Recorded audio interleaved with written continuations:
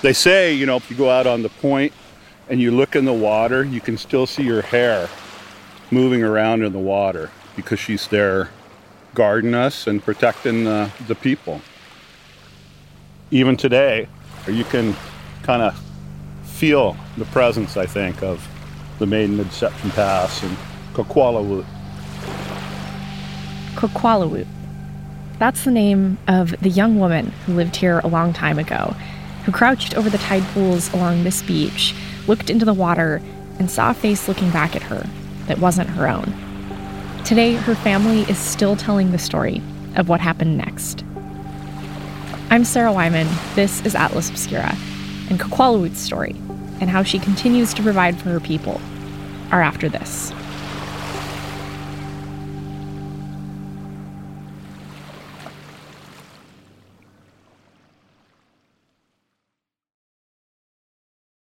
If you're looking for a place where the wide open skies and the towering mountains inspire you to find an untapped part of yourself, you might want to take a trip to Wyoming.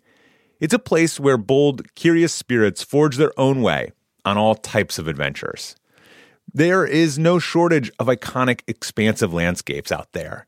You can discover breathtaking hikes, stunning state parks, authentic Western culture, and other historic sites, along with the tales of famous outlaws like Butch Cassidy and pioneers like Buffalo Bill Cody. The truth lies west. Discover yours at travelwyoming.com. Save big money on everything for your projects. Now at Menards. We have it all for garden and landscaping essentials. Visit our outdoor garden center today and update your backyard space. Grid Accents lattice panels have a timeless design with an innovative design that's simple to install and requires almost no maintenance. Save big on lattice panel options at Menards. View our entire selection of garden center products today on Menards.com. Save big money at Menards.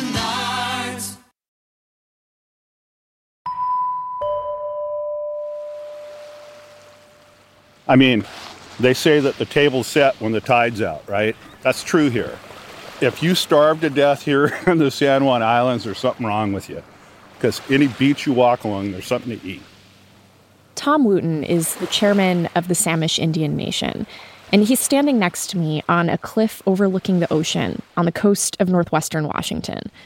In front of us, in every direction, are islands, covered in trees and wisps of fog. And behind where we're standing, there used to be a village. The people who lived there would gather clams from the beach when the tide went out. They carved canoes from cedar trees and paddled them between the islands. They caught fish in their nets and brought them home to the village on the peninsula. Today, there's no village here. But standing in the middle of a clearing, there is one woman, with her arms stretched out to the sky. Yeah, there she is. Oh my goodness. She is Kwakwalawoot, 24 feet tall, carved from the trunk of a cedar tree. Her skin looks hard and silver in the sunlight. Oh, I don't know what to say. She's beautiful. She's different than I imagined she'd look. Really? Yeah, she is. Well, you get up there, you'll see. As we walk in a circle around this carving of Kwakwalawoot, we see her transform into two women, standing back to back. One side, facing the ocean, is clearly human. She has shoulder-length hair, and she's wearing a skirt made out of stripped cedar. She's got a cedar headband on. Looks like she's got a necklace on as well. Some shells, maybe? Yeah, it looks like shells, huh? On the other side of the carving is a woman facing Deception Pass, the rolling hills that run up along the shore. This woman is half human and half fish. Her long hair is strands of seaweed that reach past her waist, where her skin is covered in fish scales and barnacles. Her body ends in a tail. And yeah, she's just, she's as beautiful, but just a different creature, I guess, is how I would describe her. These two women are two different versions of the same person, and the Samish say she was a real person. Kwakwalawoot and her family lived here in Deception Pass thousands of years ago. Her father was headman of the village, and Kakwalawut was generous, hardworking, and kind. And the reason we know this is because Kakwalawut's story has been passed down by Samish storytellers for generations. Not just because it's a good story, but because it's central to who the Samish are, and why their tribe is still here today. Would you mind starting at the beginning and telling me the story of the Maiden? I suppose I could. We can sit down on a bench if let's you'd like. do Yeah, that. settle in. Tom and I wipe the dew off of either side of a picnic bench. Nearby, a blue heron lands on the dock and ruffles its feathers. Tom explains to me that I could read the story he's about to tell me off of the placards around Kakwalawut's monument. But it's not the same as hearing somebody tell it to you, right? I mean, to me, that frees you up to use your imagination and to really dive into the story. So a long time ago, where we're at today, there was a village here, and life was a lot simpler in those days. The men, they would go out and fish. The women would dig clams and roots, and everyone would come back at the end of the day and share their meal and tell the stories and sing their songs and share their dances. And so there was this young maiden that lived in this village, and her name was Kakwalawut. And she was a handsome maiden, but she was, again, a young girl, and the young girls had jobs to do. They would go down and dig shellfish when the tide went out. And each time they'd go out, they would go out further and further into the water. And so there was a shell in the water, and she reached down to grab it, and it moved. First, she was frightened, and then she was curious. And so she reached for it again, and it moved away. And then when she looked, she saw a face in the water. Then she was really frightened. But at the same time, she was intrigued. The next day, down doing her chores again, collecting shellfish, and she went in the water again and reached in the water, and the face was there again. This time she got a better look at it. And she thought, man, that guy's really handsome. I wonder what he's doing. So he came out of the water and introduced himself to her and told her that he was the king of the sea and that he commanded all these things that live in the water, and that the people relied on his generosity and his kindness. And they would meet on the beach, and the more that they talked and spent time together, the more she fell in love with him, and he as well. And he told her that he wanted her for his wife. She loved him so much, she goes, "You'll have to ask my parents for my hand." That night, when the tide came up and it was dark and the village was quiet, the people in the village could feel that fog rolling in, that coldness from the ocean. And he came up on shore and came to her parents' home and asked for her hand. Her parents saw him for who he really was and what he really was. And it was a hideous sea creature, a monster, if you will. But she saw this handsome man. And she told her parents that she wanted to marry him and to live with him. And her parents go, "You can't marry this man. We won't let you. It won't work. You can't live underwater." And the king of the sea said, "Don't worry. I'll work on her. I will fix her so she can live under the water with me." And her parents said, "No, you can't marry her. She knows nothing of your world. She belongs up here with us." He got mad, and he said, "If I can't have Kakwalawut, you won't have any of my bounty from the sea." And sure enough, the next day, the fishermen came back. There was nothing in their nets. No clams to be had on the beach. They were all gone. And the people were getting worried to know what they could do.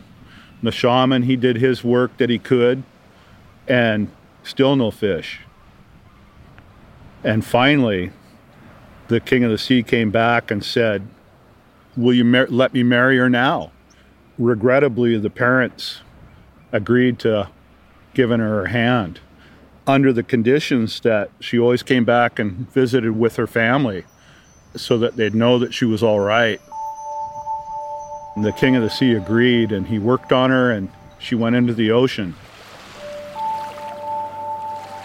Every year she'd come back, and each time she'd come back, she'd have a little more sea growth on her. Barnacles and seaweed. And finally her parents said, we love you, daughter, but you can't come up here anymore.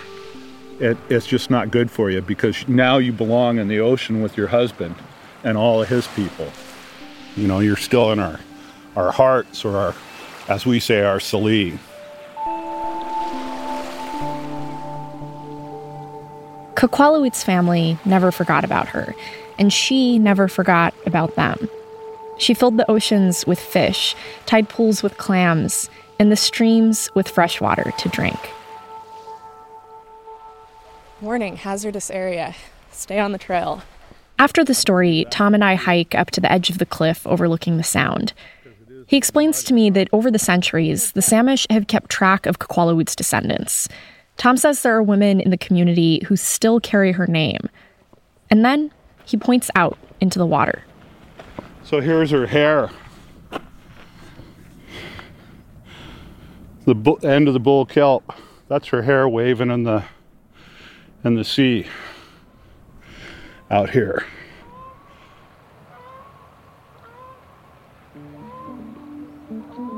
I have to share one more incredible piece of this story. It has to do with the cedar carving of Kwakwalaote that's standing behind us. When this carving was made in the 1980s, the Samish were not officially recognized as a tribe by the U.S. government. It was because of a sloppy mistake someone working in the Bureau of Indian Affairs had made. They literally left the Samish and a couple other tribes off a list as they were copying over from one document to another.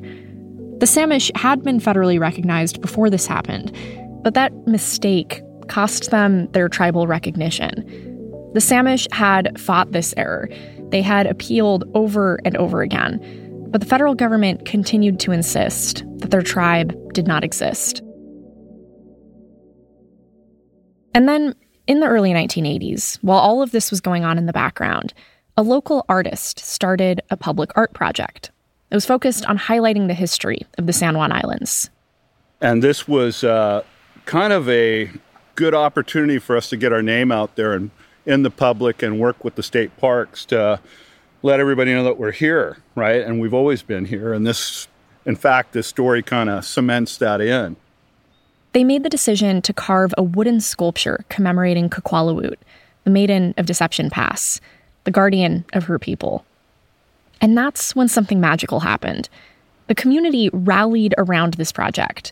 None of the tribe's carvers felt they could take on a project this big, but they joined forces to teach a non-native woodworker their techniques. And after years of work, they held a ceremony in September of 1983.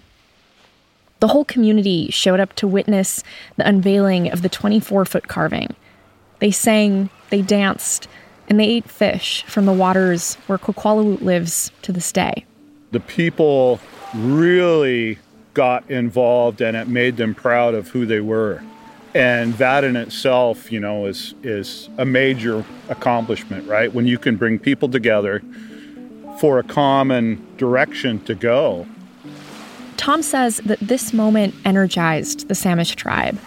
It pulled them closer together and gave momentum to their common cause. In 1996, after another decade of legal battles, the Samish finally got their federal recognition back. And there, at the center of the story, was the statue of Kwakwalaote. It provided that focus and kept people trudging along, moving forward until we were successful in re-recognition. Absolutely. That's how important I feel this project was at the time. Today, the monument to Kwakwalaote still stands at Deception Pass.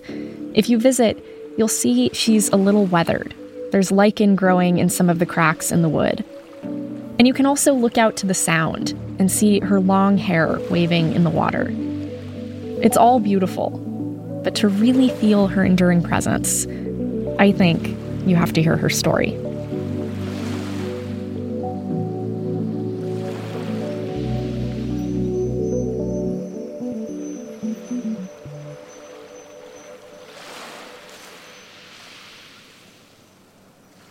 Thank you so much to Tom Wooten and Jackie Ferry of the Samish Indian Nation. If you'd like to learn more about the work that their tribe is doing, including work aimed at preserving the natural environment in the San Juan Islands, you can visit their website. There's a link in our show notes. This podcast is a co-production of Atlas Obscura and Witness Docs. This episode was edited by John Delore. Our production team includes Dylan Thuris, Doug Baldinger, Chris Naka, Camille Stanley, Willis Ryder Arnold, Manolo Morales, Baudelaire Seuss, Gianna Palmer, Tracy Samuelson, Casey Holford, Peter Clowney. This episode was sound designed by me with help from John Delore. It was mixed by Luce Fleming. From the beach at Deception Pass, I'm Sarah Wyman. Thanks for listening.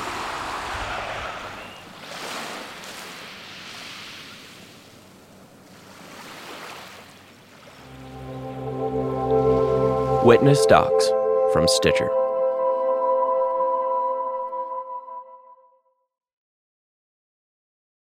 You can live out your MasterChef dreams when you find a professional on Angie to tackle your dream kitchen remodel. Connect with skilled professionals to get all your home projects done well. Visit Angie.com. You can do this when you Angie that.